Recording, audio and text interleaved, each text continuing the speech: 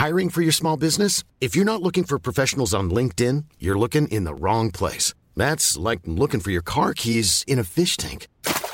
LinkedIn helps you hire professionals you can't find anywhere else, even those who aren't actively searching for a new job but might be open to the perfect role. In a given month, over 70% of LinkedIn users don't even visit other leading job sites. So start looking in the right place. With LinkedIn, you can hire professionals like a professional. Post your free job on linkedin.com/people today. When you make decisions for your company, you look for the no-brainers. If you have a lot of mailing to do, Stamps.com is the ultimate no-brainer. Use the Stamps.com mobile app to mail everything you need to keep your business running with up to 89% off USPS and UPS. Make the same no-brainer decision as over 1 million other businesses with Stamps.com. Use code PROGRAM for a special offer. That's Stamps.com, code PROGRAM.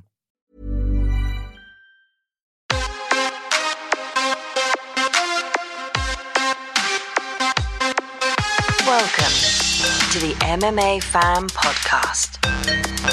Ladies and gentlemen, I give you Stu and Blake. Hello. Before we start this episode of the MMA Fan Podcast, we need to tell you about our sponsor, Freetrain. Freetrain do these fantastic running vests for you to run in, hit the bag in, and they keep your phone close to your chest.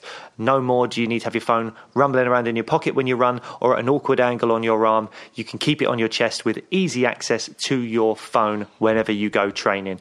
And what can the people do, Stu, if they want to get a vest? Simple. Head over to www.freetrain.com. Have a look, see what you like, and when you pop it in the basket, just before you check out, pop in the code MMA fan and save yourself 10%. I mean, don't ever let it be said we don't spoil you here on this podcast. www.freetrain.com. Go check them out. Excellent stuff. Right, on with the show. Sorry to interrupt the podcast, but we've got another sponsor to tell you about. Feel Supreme. They're a nationally recognised brand who offer only the very highest quality of natural supplements. Their extensive range includes a range of medicinal mushrooms, nootropics, anti-aging products, gut support products, green powders, vitamins, and much more. Yep, they've worked with fighters from all the top promotions, including the UFC, Bellator, Brave, and Cage Warriors, with a solid reputation of providing results. So check them out on Instagram, which is at feel_supreme, or their website, www.feelsupreme.co.uk, and make sure you use the code MMAFAN for a cool 15% off your first order. Don't say we don't spoil you. Hello, and welcome to the MMA Fan Podcast. I am one half of your co-host, Blake Harrison, and joining me, as ever, is... You took a big intake then and literally tipped your head back like you was going to introduce me. You also said that you're one half of your co-host. So you're... Does that not make sense? One half of the co-hosts? One half of the presenting duo. No, you are a co-host. You're not one half of a co-host. Oh. One half of your hosting... Good point. Yeah. Or am I? I don't know. I can only see you from the... I can't see you from the waist down, and I'm quite happy with that. Am I some kind of, am I just the physical being of Blake Harrison and the spiritual being is somewhere else? Therefore, I am just half of a co-host. Someone's been back in the theatre. Where'd all that come from? Oh, the theatre, darling. The theatre. I've been in the theatre just, delving deep into the recesses of my mind. How's it been, all right? Exploring the inner sanctum that is my brain. Back in the room, it's been all right, but sorry, mate. It's been all right, but people don't give a shit about me being on stage. Just having a little catch up, seeing how you've been.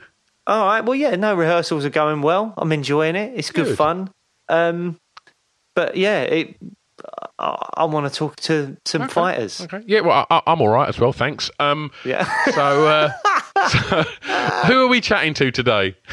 We have got two guests on today, and they are brothers. They are George and Harry Hardwick. They will be competing at the Cage Warriors trilogy that runs from September 30th to October 2nd. We find out what day they're fighting on we'll let you listen and find out what day that is. But both of them have got fights on the same night. And it's just really exciting to have two brothers fighting on that trilogy. Nice little storylines you can follow there. And shall we get on with the show? Let's do it. Ladies and gentlemen, here is George and Harry Hardwick, the Hardwick brothers. Harry and George Hardwick, hello. How's it going? All right, going good. Same old. Good. Brilliant. Harder spars. Yeah. Well, douche spars, we call them in the gym. Well, you've just finished training, have you, recently? About an hour or so ago, yeah. Right, and it was a hard sparring session, was it? It's like, especially with us two, it gets a bit sort of, I don't know, dickheadish. I don't know. Are you sparring against each other rather than other people at the gym? We're mixing it up, but it's like, it's when me and Harry go together, I think, because there's not as much of that filter. We know how much we can push each other that we just turn it in knobheads against each other. Yeah, there's like stuff that you just couldn't get away with other people in the gym who are your friends and that, but it's all right against your brother. Like what? Yeah, what do you mean by that? Like what kind of thing? Like, you know, all like borderline headbutts when you're like jockeying for position, that kind of thing. Mouth smothers. Like, you're just like really like grinding your forearm and like the hard bones into someone's jaw when you're attacking submissions. There was a one a while ago where, you know, because I was training for a fight, and because of who was available, me and Harry just did 3-5s on the bounce, and he catches me inadvertently with an inside low kick that rides up into the groin, and he's done that inadvertently, and whilst he's saying sorry, I just inside low kick him back intentionally to the groin, just because I don't want to like build this mentality of going, oh, I'm sorry, you know, it's okay. I was just like, no, get it back. Boom. Do you think that's well? Like, there was no anger. It was like, yeah, I understand. Like, yeah. Is it of benefit to you that the fact that there's someone in the gym that can push you that hard and treat it almost as close to a real fight as I suppose you're going to get outside of a real fight? Does that benefit you in any way, do you think? Yeah, we haven't injured each other much doing all this dickhead stuff either. So yeah, so far it's been a benefit. I think when the first like catastrophically bad injury happens as a result of us being knobheads to each other, I think we'll probably have to like assess it a little bit. But for now, it's great. And like Harry being the weight class below, there still hasn't been someone who will like push me to a point of fatigue like he does. That's just his thing. He's stubborn. Yeah, I am. You know, there's plenty of other people who have all the traits George does.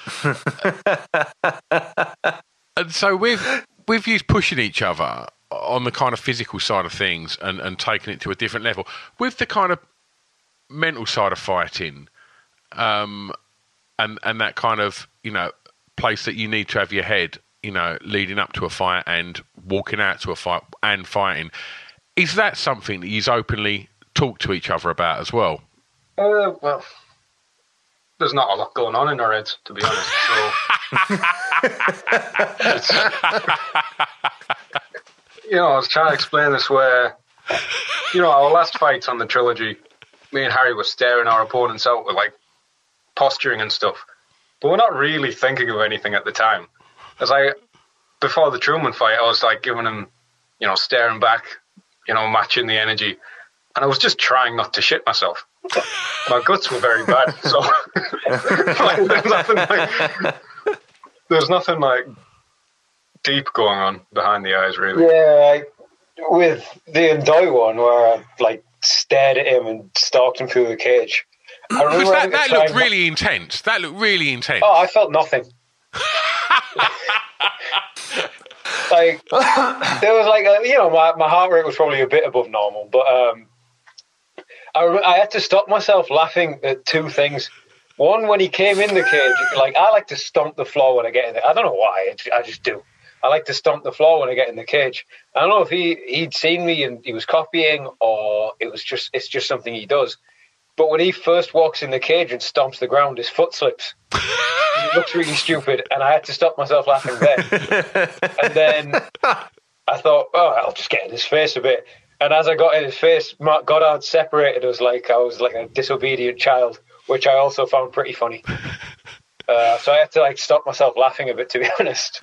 So, in regards to them kind of sort of stare downs, because I watched that and I thought that was pretty intense. And so, when people, you hear other fighters say, "Oh, and I'll take these media opportunities, I'll take this chance to kind of stare into them, and I'm staring straight into their soul, and I'm, if I win over this, I'm getting the mental edge over it." Do you not subscribe to any of that? Well, you can use that time to sort of analyse them a little bit, but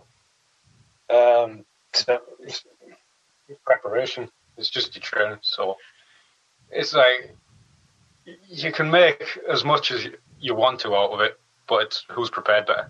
I think there's some little reads you can make. Like, when I fought in Croatia, that guy seemed to be very timid when I was staring at him. Like, just his body language was quite timid. But it doesn't make a huge difference. Fights are almost just predetermined by that point. You just got to let stuff happen. Well, let's take you back a bit. We always like to start these shows by talking about how people got into martial arts. And I wanted to know, because you both grew up in Middlesbrough, is that right? Yeah. Yeah. Was that a tough place to grow up in? Did you feel like you needed to be tough to grow up in Middlesbrough? Probably, but we're too stupid to realise. No, to be fair, our parents have worked quite hard, so we're in a sort of slightly nicer area, but it doesn't take it would take a 5-minute walk, and you're in places where you've got to be quite careful. But I don't know. You literally just realised at some point when you were a teenager that you do nothing. Yeah, I thought I'll start boxing, but when I googled it, Thai boxing came up, so I did that. There's destiny. That's destiny right there. Everyone talks Googled about it and Thai boxing came up. These great stories where they've had to overcome some bullying or some real issue in their life, and I'd get home, I'd play PS2 for 6 hours and go to bed. And at some point, I thought, yeah, I should probably do something. See, I didn't do that. I just played PS2 or 3 for hours on end. I didn't do anything. And so when you first got into the gym, and that was Muay Thai, yeah? Yeah. Was that something that took a while for you to go, I'll stick at this, or was that something that you enjoyed straight away? And did you feel that you had a natural ability at it? Did it come pretty easily to you? We both enjoyed it straight away, but I think we were both pretty shit for a while. Looking back on it now, we were the beginners that just, we sometimes we'll get annoyed with something beginners will come in the gym and they'll just not learn for ages. But we were that. And it's we've got to be a bit more understanding with people who are coming to our gym. We were crap for ages. And then Duncan, one of our old training partners back at the Thai boxing gym, said he remembers going away to Thailand for a few months. And then when he come back, we'd suddenly just learned how to learn things. And we weren't shit anymore. And it sort of snowballed from there. And so, go on. No, I just want to know, at what point did you get to in Muay Thai? Was you competing in Muay Thai before you then sort of transitioned into, other martial arts? And what was that journey? Was that then, there's an MMA club there? Or was it, I'm going to go and learn BJJ? Or what was that, how did that journey kind of present itself? Yeah, I think when we started Muay Thai, we were doing it with the mind to get into MMA. Right. Watched a lot of that show Human Weapon, where they go around and learn all the martial arts and stuff. So I thought I want to do MMA at some point, but just got into competing in Muay Thai at a junior level. I won the belt of some pub in Salford that's burnt down now. Very prestigious. And then, we didn't even know that was for a title. Yeah. We just fought in some club in Salford, which had a gym attached to it. And then they put a belt around George's waist afterwards. He was like, Yeah, I did that. One of our coaches went to teach somewhere where it teaches MMA, which was Middlesbrough Fight Academy. So we just thought we'll go there. That's been our gym since we started MMA. Nice. And am I right in thinking, because I think I've heard you say this in an interview, that your parents aren't overly keen on you being fighters and they'd be quite happy for you to retire? Is that true? I'm pretty sure I heard you say that in an interview, unless you were maybe joking. Like, they're happy that we're happy in pursuing something that we want to pursue. But I reckon if we were to just say, all right, I'm done fighting now, that, like, I think Mum would be quite happy about it. You know, like, it's stressful for him. Every couple of months, we just go, right, we're off to somewhere and just stay somewhere for a few days and have a fight with someone and come back. But I think when we start telling the stories of just, you know, stuff that happens on these fight trips and just how, you know, people we meet and all this kind, I think they can start to realise why it's such a sort of attractive lifestyle to us. Yeah. But our dad just was like dead astute with what he said about it. Like he's got a really sort of overly rational, analytic mind for a bit of a moron and a giant child, which he is. But the way he said it to me just once, it was just like, fight. You know, the way that the payment works in fighting is a pyramid. If you're not at the top of the pyramid, you're not making any money. So if you're in fighting, that's what you want to be aiming for. And then he was like, and then at just some other point, he said, you're not just in sports, you're in sports entertainment. You need to be thinking about that as well. So you're not just a sportsman, you're an entertainer as well. You know, so just quite, for someone who doesn't give the slightest fuck about MMA at all, or combat sports in general, really, it was some pretty good advice he gave, some good analysis of what. Well, on that note of sports entertainment, I mean,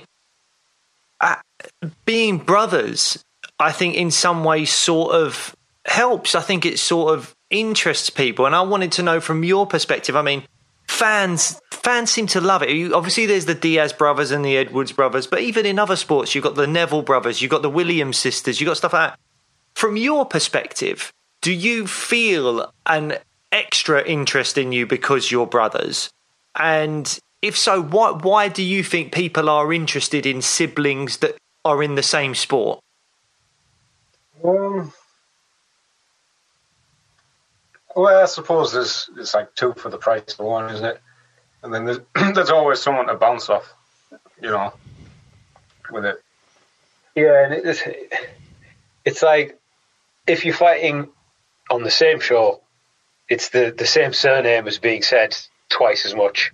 You know, the same names being said twice as much. Or if you're fighting, you know, it's like you end up sort of fighting more regularly. I don't know if it's your siblings when you're growing up, even if you don't grow into sports. There's still kind of like there's still a bit of a rivalry with any siblings. It's just how human beings are. I don't know if that element interests people. Like, yeah, you know, like they're your first rival and your first friend is always your siblings, really. And it's like seeing people who've essentially took that competitiveness almost as far as it can go. I don't know. Maybe I'm overanalyzing it and waffling. No, I don't think you are. I think you're absolutely right. I think that's quite an interesting way of looking at it. You know, your sibling is your first rival and your first friend. I think that's quite eloquently put. I really like that. That's the first time someone from Middlesbrough has ever said anything eloquent. Well, I've seen Teesside Tintin. I don't know if you've ever seen that. Yeah. So I think the guy, because there was Borough Pat as well, which was like Postman Pat dubbed with Borough. I think he lived down the road for a while. Really? Yeah, he lived on our road for a while. I'm sure of it. Mum knew who made it, and we got like a letter addressed to the wrong house, and it was that person's name. She's like, oh. So as people gone. No, just again to touch on like being brothers and that. Do you have any like noticeable differences like to approaching fighting, training, weight cut? I think because we're physically quite different, we have to approach things a little bit differently. It's like, I think just because during sort of my late teens, like the most formative years, that's when I was doing Thai boxing and I was running twice a day and I was fucking starving myself to try and make weight for these Thai boxing fights. I think that's had like a lasting effect where I'm like skinnier forever. Whereas in George's late teens, during his formative years, he was not running twice a day and he was wrestling and he was like grappling fully grown men. So I think that's why there's like the sort of difference in build with both of us. So it's like George has to be a lot more on his weight, sort of further out from the fight, and yet, probably has to train a bit more cardio, whereas like I can almost neglect it sometimes and it's still there. Like I can almost totally neglect my cardio and it's just there. Like it's just sort of how I am. And then mentally, in terms of like analysing things, there's a bit of a difference between us because I'm quite academic. I've got like a degree, I've got like a first in that. But I've just, and Harry's got fuck all. He's got like an E in philosophy and rocks. And he's got an E in philosophy and an E in geology. So it's like, he can ponder the existence of some fucking rocks. Yeah. But if you were to speak to us, I just try and be a bit thicker these days. And it seems to work out for me. I'd say I'm probably the more overthinky one. Like, if other people from the gym are fighting, I will at some point lose sleep over like just thinking about, all right, they need to do this, right? We need to get this sorted, we need to do this. Like, I'm not as much like that with my own fights and with myself. Like, I think with your own fights, you just got to just dumb it down. Like, you've almost just got to become a bit dim towards fight time. Like, just, I'm going to have a fight, I'm just going to scrap it. Like, you can do a lot of harm to your own performance by overthinking it. And I think just being dumb and just almost ignorant to what you're about to put your body through and just trusting your training. Because I used to be like a terrible overthinker when I was around like university age. And I've just tried to just over the years, I'm trying to get to that fun level of brain damage where you're not a cabbage, but you've just taken the edge off so you don't think about stuff too much. Oh, God. Well, go on, Stu, you can pick up from that.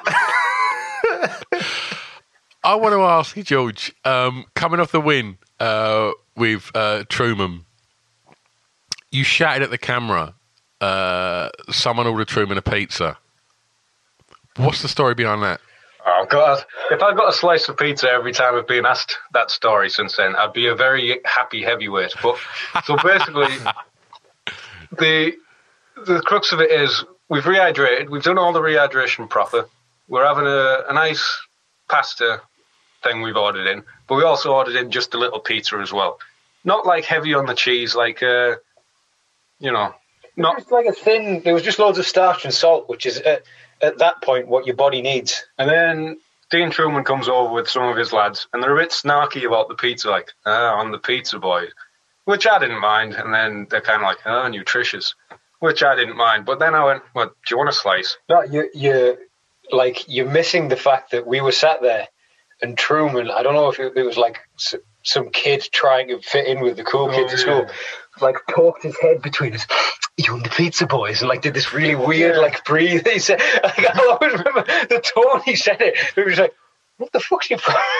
But even then, I wasn't that bothered. But then I offered him a slice, and he turned it down, which is like, I don't understand the mentality of turning down free pizza, especially when he's weighed in. So that's what's upset you the most, is you've offered someone a pizza slice, they've said no, and that's just deeply offended you. Yeah, and then So if anyone ever offers you food, they better fucking take it. Is that what we're saying? Yeah, it's like anyone offers me any pizza anytime, I'm down for it. I don't want to do any disrespect. It's clean plates all the time in our house. Like when we fought in Croatia, George got up to like 87 kilos because the restaurant in the hotel kept giving us these massive like baskets of this bread that they'd done in the pizza oven that they had there. It was this really nice bread, but I was cutting weight, but we couldn't it's not in our mentality to leave that food. So George had to eat the entire basket of bread. I just didn't want it. So I was quite heroic in that sense. But anyway, so I've hit him with the body shot. I shout about the pizza and what have you. And then when he's on the floor and he's starting to come around, his body's fine. First thing I do is I offer him some pizza. I'm like, "Oh, do you want some free pizza? The offer for pizza is still there. I can get you some pizza." And then he just has a laugh. And that's probably one of the last things I said to him. And then, this is a weird part of the story. This is where it gets a bit strange. So our coach, Peter Irving, was in our corner. And I don't know where it got lost in translation with Dan Hardy and Dean Truman. I don't know if it's our accents and their accents clashing. But they thought we'd called Dan Hardy out for Pete. So, there was a bit of a confrontation backstage. And Pete was like, "No, look, I'm the most retired fighter that there is. My body's knackered. I struggle with stairs." Do you think I said, "Get this man to Peter"? Get this man, Pete, sir. I don't know if it's just an accent thing or he was, obviously Hardy would have been a bit down his, it's rough cornering people when they get finished and you can't really think straight. But just a very strange thing that happened. That is strange. I mean, look, let me ask you both about the kind of emotional impact of watching each other fight, because I think I've understood that both of you seem to kind of be able to deal with your own fights maybe better than the fights of your brother. So, Harry, I wanted to ask you, I think you said that before your fight of the last trilogy, you'd watched George win and you were buzzing because he won, but that wasted some energy for you, and then you had to kind of build yourself back up for your own fight. So I want to know, how tricky was that to build yourself back up, and will you change things for the next fight? Will you go first rather than second or anything like that? And then, George, I wanted to ask you, you've said that cornering Harry can be more tiring than having your own fights.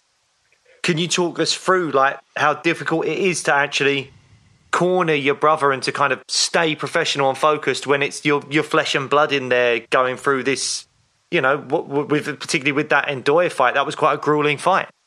Yeah, I think I don't know, I could have controlled it a little bit better, to be fair. It was just I got that excited because I really like body shots as well. And it was we're each other's striking coach. And it was I had to take that left hook to the body through the body pad for however many weeks leading up to the fight. And it was fucking horrible. So there was that bit of, hey, that's worked. But I don't know, I had a bit of I should have just managed it better, or I should have just not watched the fight or something. I was aware of that coming back into the changing rooms. I didn't want to be, there was a 5 minute, it's cool. Bring the energy back down. The thing is, George, I don't know if he's a bit of a sociopath. When we had it the other way around and fought in Milan, I fought first that time. George was, because of the way that Bellator was sort of running it, they didn't want many people in the venue. Hiring for your small business? If you're not looking for professionals on LinkedIn, you're looking in the wrong place. That's like looking for your car keys in a fish tank. LinkedIn helps you hire professionals you can't find anywhere else, even those who aren't actively searching for a new job but might be open to the perfect role. In a given month, over 70% of LinkedIn users don't even visit other leading job sites. So start looking in the right place. With LinkedIn, you can hire professionals like a professional. Post your free job on linkedin.com/people today. Once, it even fucking made no difference. We were all in the same hotel.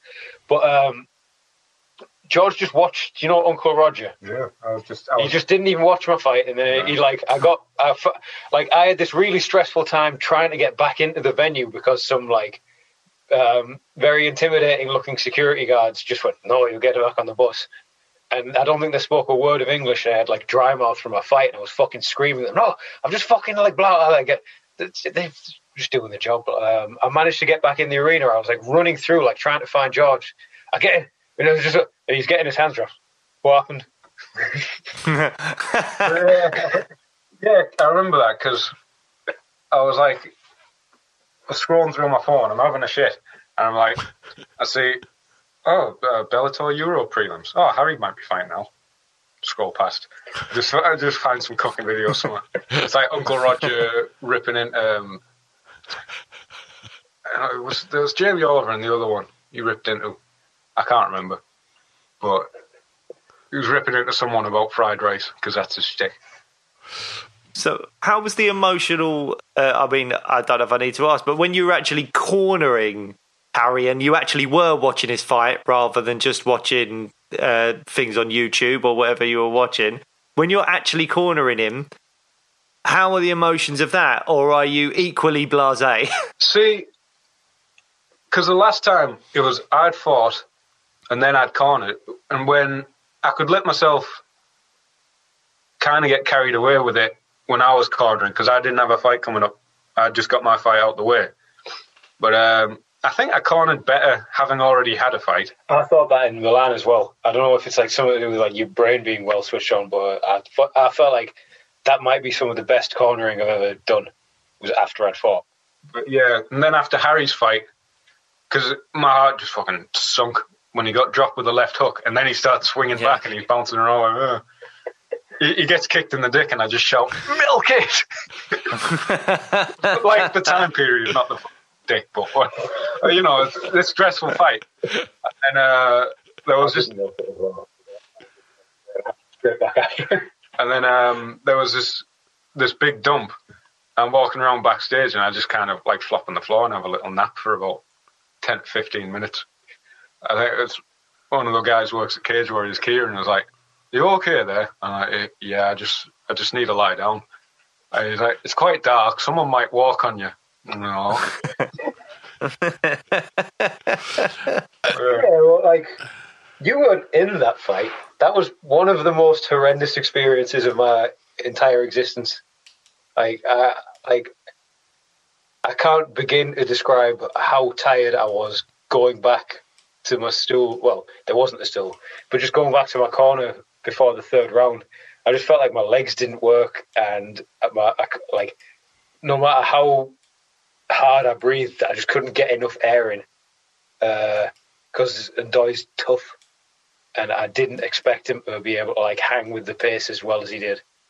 But I have to say, I thought that was possibly my favourite fight of the trilogy. I mean, it was an amazing performance, and it was such a grueling fight between the two of you. And I think what really solidified it for me as probably my favourite fight of the tournament was after the fight.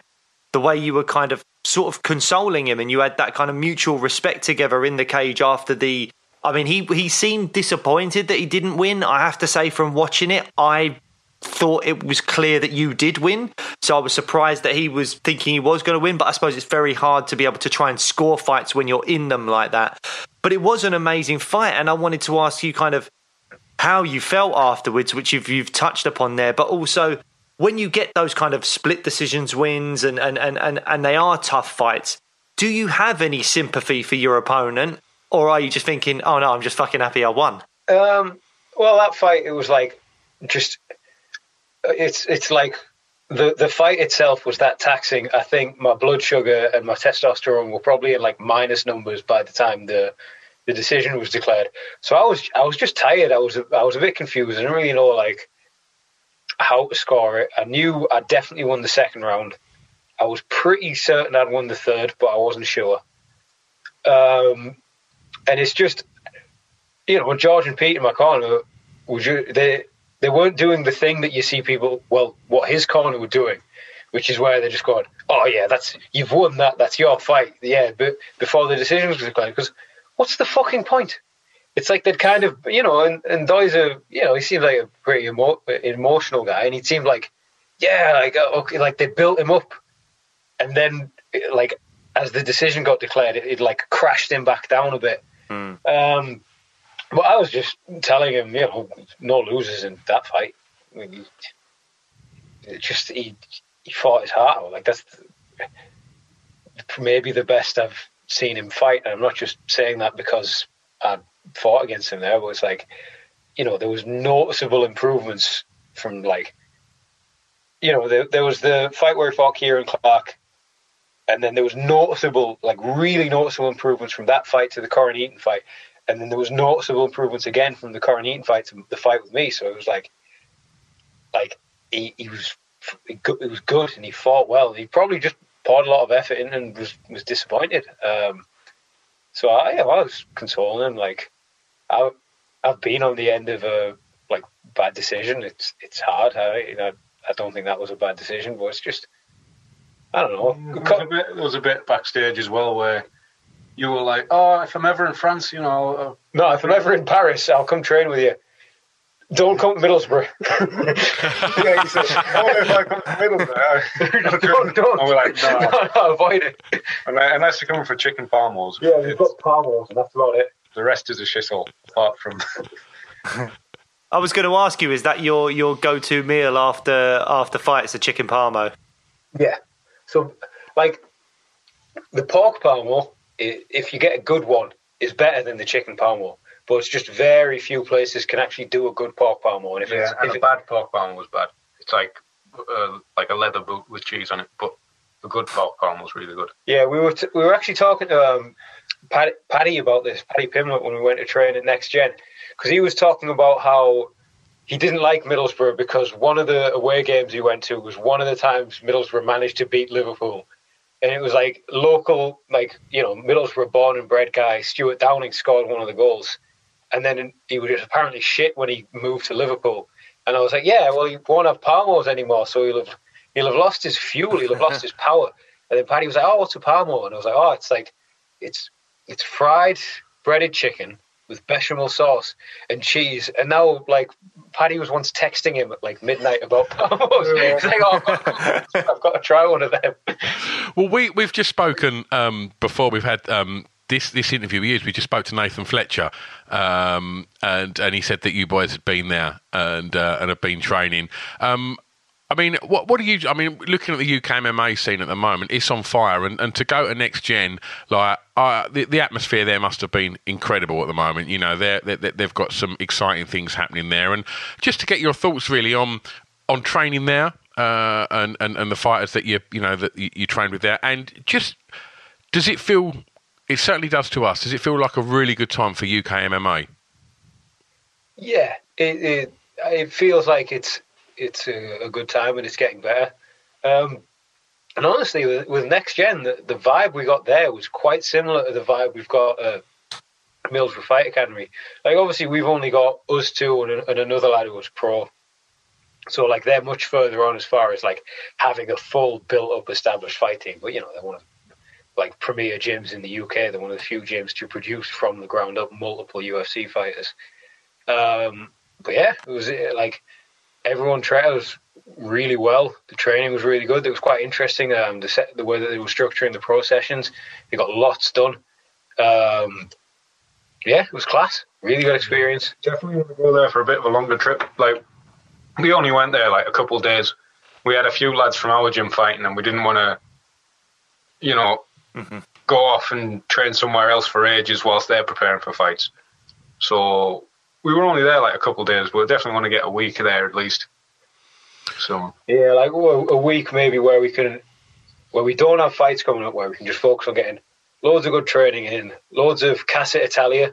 We went to an Italian restaurant, and Paddy and all that were like, yeah, that's the best one in Liverpool. I don't know how the garlic bread was that much nicer than other garlic bread.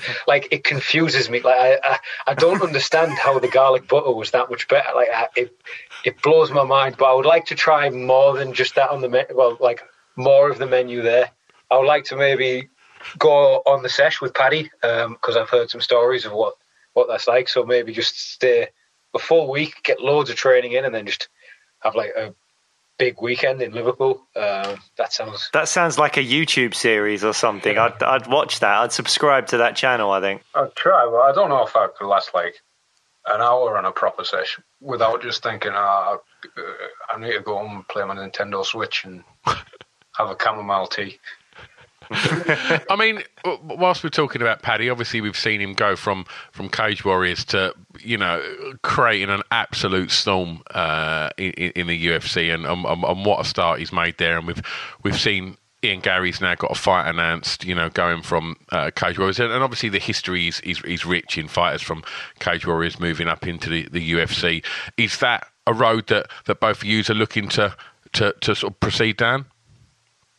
Yeah, just take our time with it. In no rush. We'll go when we want. I'm not clawing at it if the UFC were, I based on my last fight, I think I need just another couple of fights to sort myself out, sort out a few of the mistakes. But yeah, it'll happen. I'm doing fights consistently, especially after all COVID, and it's been a bit of a bore. I just want fights consistently. I'm not. Sometimes I've seen people get up a bit higher in the division. Maybe they've won a belt, and then it all just becomes about, who's managing me here, or what's the right fight to take to get into the UFC or whatever. Or they're just trying to put the fights on the back burner whilst building social media. And really, I just want to fight a lot. Yeah, I want 3 to 4 fights a year at least. Well, in terms, go on. Well, I was just about to say, I'm the same, really. It's I've never had more than 2 professional MMA fights in a calendar year. So, they've not announced them yet, have they? Well, we're on the trilogy, fuck it. So we're on the next trilogy. So, this will be my 3rd fight this year, which I'll be buzzing for, and I can hopefully get a 4th in. But yeah, that's the year I've always wanted, really. It's just various other, bollocks has got in the way of it. But yeah, so hopefully I can get 4-0 this year. Well, just to put you at ease, these are all part of the Cage Warriors trilogy special. So we knew you were on the trilogy. You haven't given anything away there or anything like that. You're not going to be in trouble with Graham Boylan or anything. But I wanted to know what happened with Bellator, because you were part of their roster as far as I know, and then you wanted to say something then, George. We weren't signed to any multi-fight deals. They were just single fight contracts. It was just single fight, because I was going to say, because there seemed to be a lot of people signed over in Europe, and then obviously the pandemic hit, and then a lot of those people then were released from their contracts because Bellator couldn't do the shows over here and stuff like that. How badly were you guys hit by the pandemic? Because you weren't part of necessarily a lot of the other trilogies and stuff like that. Was that a very, very difficult time for you guys? I had a decent year in the pandemic year. Considering a lot of people had no fights whatsoever. Yeah. I had 2 fights on a good stage. Yeah, I just had the one last year, and it was a loss, which was pretty shit, but just got to plough on. We just sort of heard through the grapevine that Bellator will not be doing much European stuff. We just didn't know when the events were coming, so we went, yeah, right, let's go to Cage Warriors, let's get these active fights in, right? Because they've proved consistently they can get you fights many times a year. If you're ready to fight, they'll get you a fight, and it'll be a fight that makes sense. That's the main, the big thing with Cage Warriors is we can have almost a schedule in a year. So you're going to fight this month, and this month, and it's I can just before that we were sort of almost in limbo with fights where even with Bellator, it's both the Bellator fights I had about 6-ish weeks notice for, maybe a bit less, and then just after that the Samoan fight, it was I wanted another fight, but then there was just no opportunities for it, which is why I ended up taking just some random short notice fight in Croatia, which was fun. Those kind of stories are mint, but it's kind of we lost money on that. Yeah, we lost so much fucking money on that fight. I proper and just I came out well out of pocket from that fight.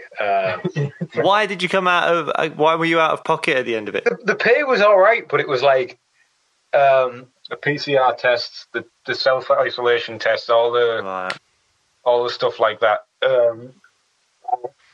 So there was. It's pretty standard fare that if you're fighting internationally, they'll pay for one cornerman's flight. But I wanted Pete there, so I paid for his flights, and then so I had to pay, his tests. And then mainly is stroopwafels, because we had to we had to fly back to Amsterdam, and it was like, right, well, I'm getting a lot of stroopwafels, so I bought enough stroopwafels to last me for like a couple of months maybe. But that hit the pocket quite hard. I was getting pizzas like 4 or 5 times a day from like, they had a brass oven type thing in the hotel, so I was trying every pizza on the menu. And I had like a tuna and olive pizza, which was mental because that's a fairly standard combo. It was like tuna, olives, and onions. But the olives, there was like 4 of them, whole olives, and they just had the pits in. So I'll go to bite in this pizza with olives in it, and they just were like, nah, throw the olives on, don't take the pits out. And I nearly broke my whole jaw. The vibe I got from most of Croatia was, nah. Like, I've never been, it was during a pandemic, and it was airport security, and he kind of like looked at our passports a bit, and why are you here? I went, sport? And he was like, nah. And it was like, that was it. It was just the vibe I got from pretty much everyone. Like, the service was quite slow in the hotel restaurant, but it wasn't bad service. It was just. I came away from cornering you and that with like quite a few £100 down and about 10 kilos up. I remember it was like the journey home was one of the most stressful days of my entire life, because we get to the airport in Croatia to fly home, and then the woman's like, you need PCR test to get back in the UK. We're like, we didn't know this. So then we get, I think it was just a lateral flow test in the airport in Croatia, which lets us get on the plane to go to Holland. And then we've got like 6 hours staying in the Schiphol airport, whatever it is, in Amsterdam. And in that entire time, we had no idea if we were going to be allowed back in the UK. We were just like, I was like, and then we got told we had to fill in this form that we didn't know. Then we got told we had to buy more tests for when we got home and had to do all this isolation stuff. And then when I was handing over the test that was almost certainly the wrong test, it wasn't someone from the government who was like looking over the stuff. It was just some poor lass who worked for the Dutch airlines, who probably just couldn't be asked dealing with all this shit Boris has made her do. So she said, yeah, that's good. And I was like, fuck. And then Pete went missing for a bit, and then we thought he wouldn't get on the flight because he had to fill in all this stuff. And then the flight got delayed back. But very stressful day. One of the best trips of my life. Well, it sounds like you got some good stories out of it, at least. Yeah, it was mint. And then, like, I did George did his dickhead pizza celebration. The guy I fought's nickname was the Croatian Cowboy. So it was like the moment I beat him, one cowboy. And like, and I had loads of people asking what that's about. So I don't know if that's just going to be like a calling card of us, like very specific celebrations that no one's in on. I've also read on one of your the vlogs, your cornerman training partner Leon compared him to Buddy the Elf. Yeah. What's the deal with that? Oh, he's a very, like, I don't know, he's just not seen much of the world. He is from, like, genuinely, he's from one of, like, the roughest parts of Middlesbrough. It's called Doggy. Like, there's multiple reasons why. Some people say it's called Doggy because they used to be dog fighting. Some people say it's just because the field there's shaped like a dog. But he's from Doggy. And it's proper rough. But I don't know, he's just this proper big kid, but he's...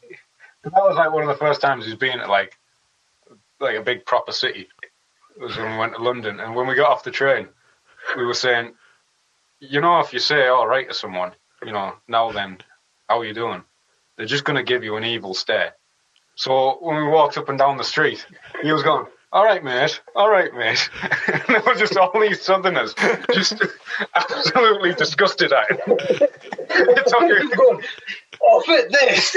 He would keep going, like, asking all these, he's class Leo. Like, genuinely, a lot of people think he's quite daft, but I think he's a bit like Carl Pilkington. Like, he just sees stuff differently, and like the way he sees stuff is funny. But genuinely, like, he will be, like, he will be someone in fighting. Like, he's really good at learning how to fight, and he's mint at fighting. And he had his debut shortly after that, so he actually he'd cornered us at a professional level before we'd cornered him at an amateur level. But he had his debut, and the guy he fought sold like hundreds and hundreds of tickets. So Leon just started swearing at all the people. Like, he just started sticking his middle finger up out the cage at the hundreds of people booing him. He started showboating in the fight. He took the guy down and then started like repeating the guy's corner advice to him. Like, the guy's corner was saying, "Get your hand on his head." He was like, "Go on, get your hand on his head. Get up, you pussy." "Oh, you go on, get up. You can't get up." And then, like, afterwards, like, did a proper awkward handshake with the guy. Goes back to the warm-up room and he's like just capitulated on the floor. It's like, "Oh, I shouldn't have talked to him. I couldn't breathe. I was fucked." And he's like, "Oh, heads are hard," because he hurt his hand a bit.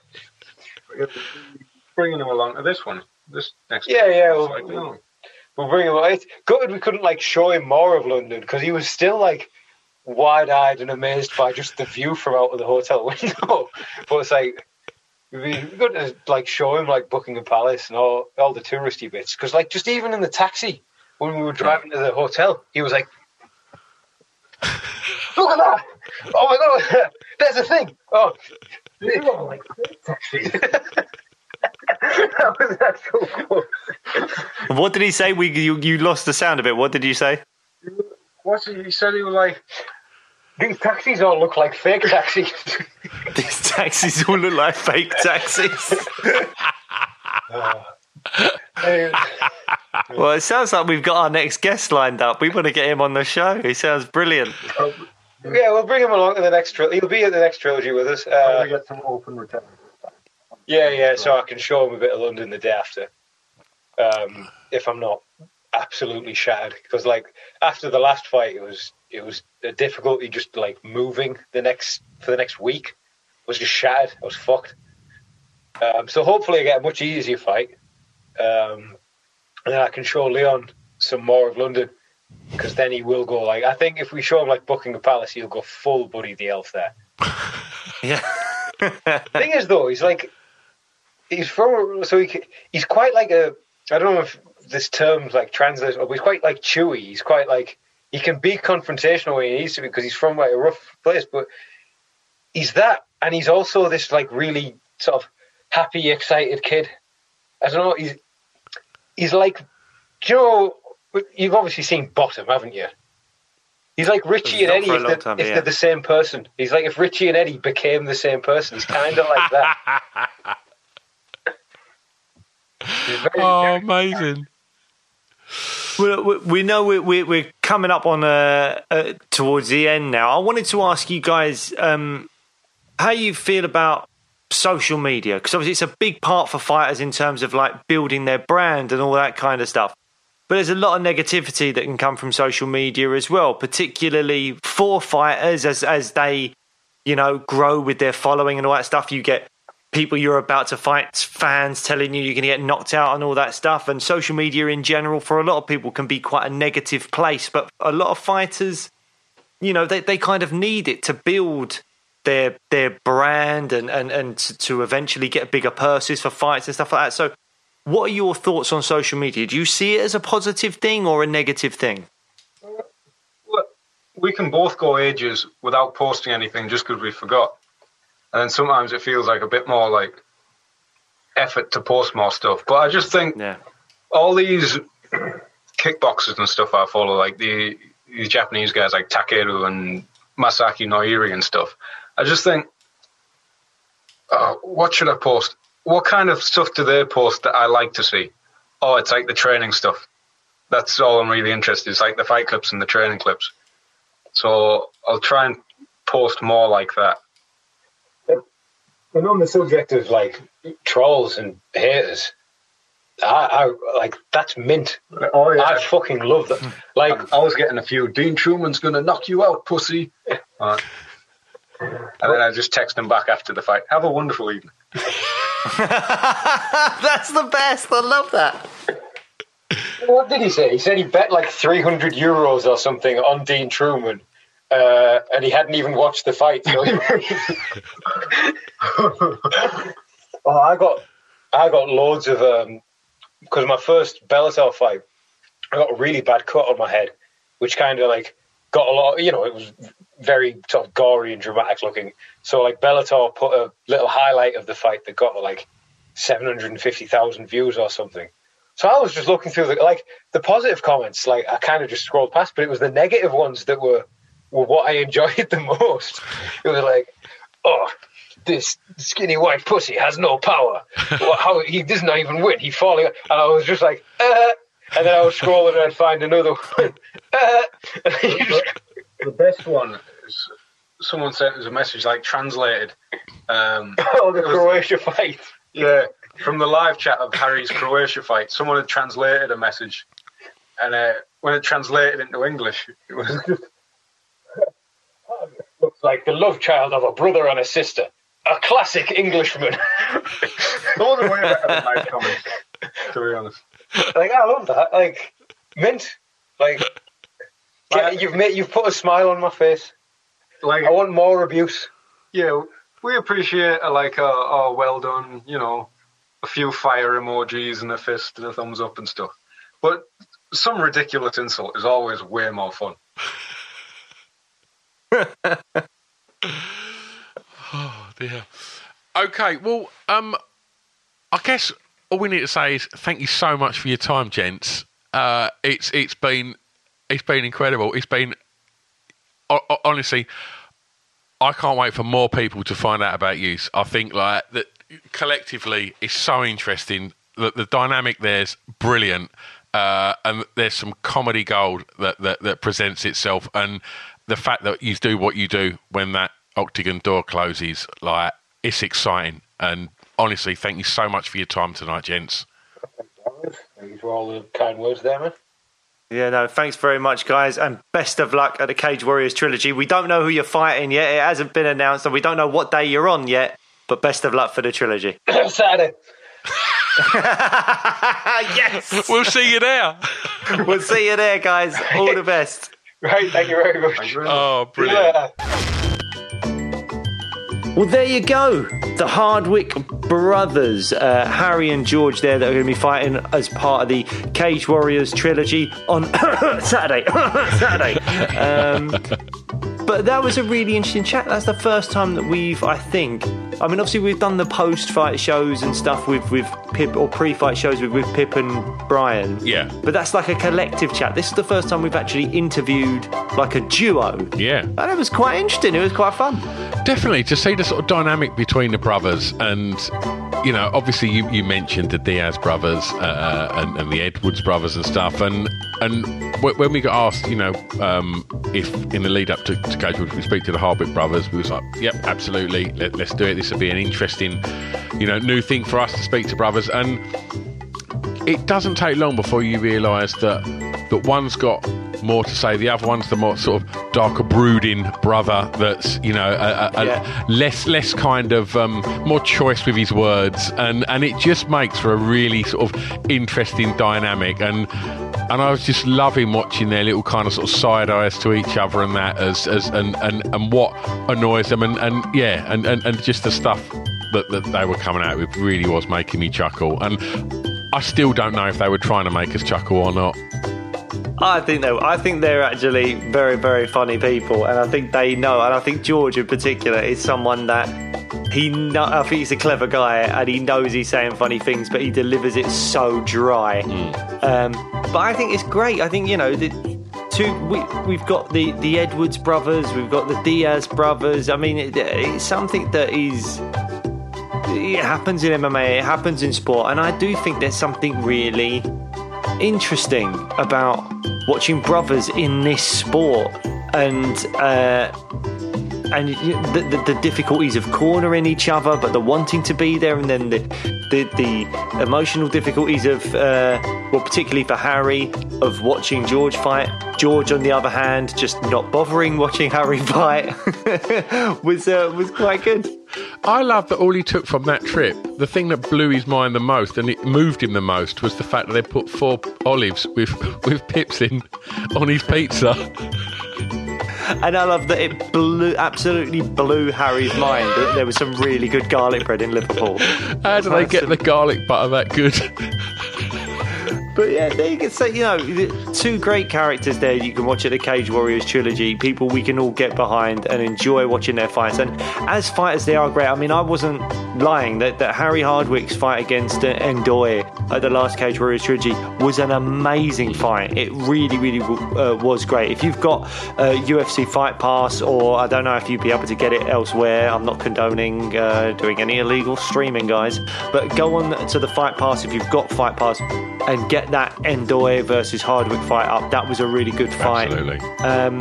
And yeah, let's look forward to the Cage Warriors trilogy and then fighting on that on Saturday night. I think it's going to be brilliant. I think that's also the night where the vacant flyweight title, I think, is up for grabs. Creasy versus Shanks in that one. And so if this is your first time listening to us, please go and check out the back catalogue, where we've got other Cage Warriors fighters like Nathan Fletcher and Paul Hughes on this week of specials for the upcoming trilogy.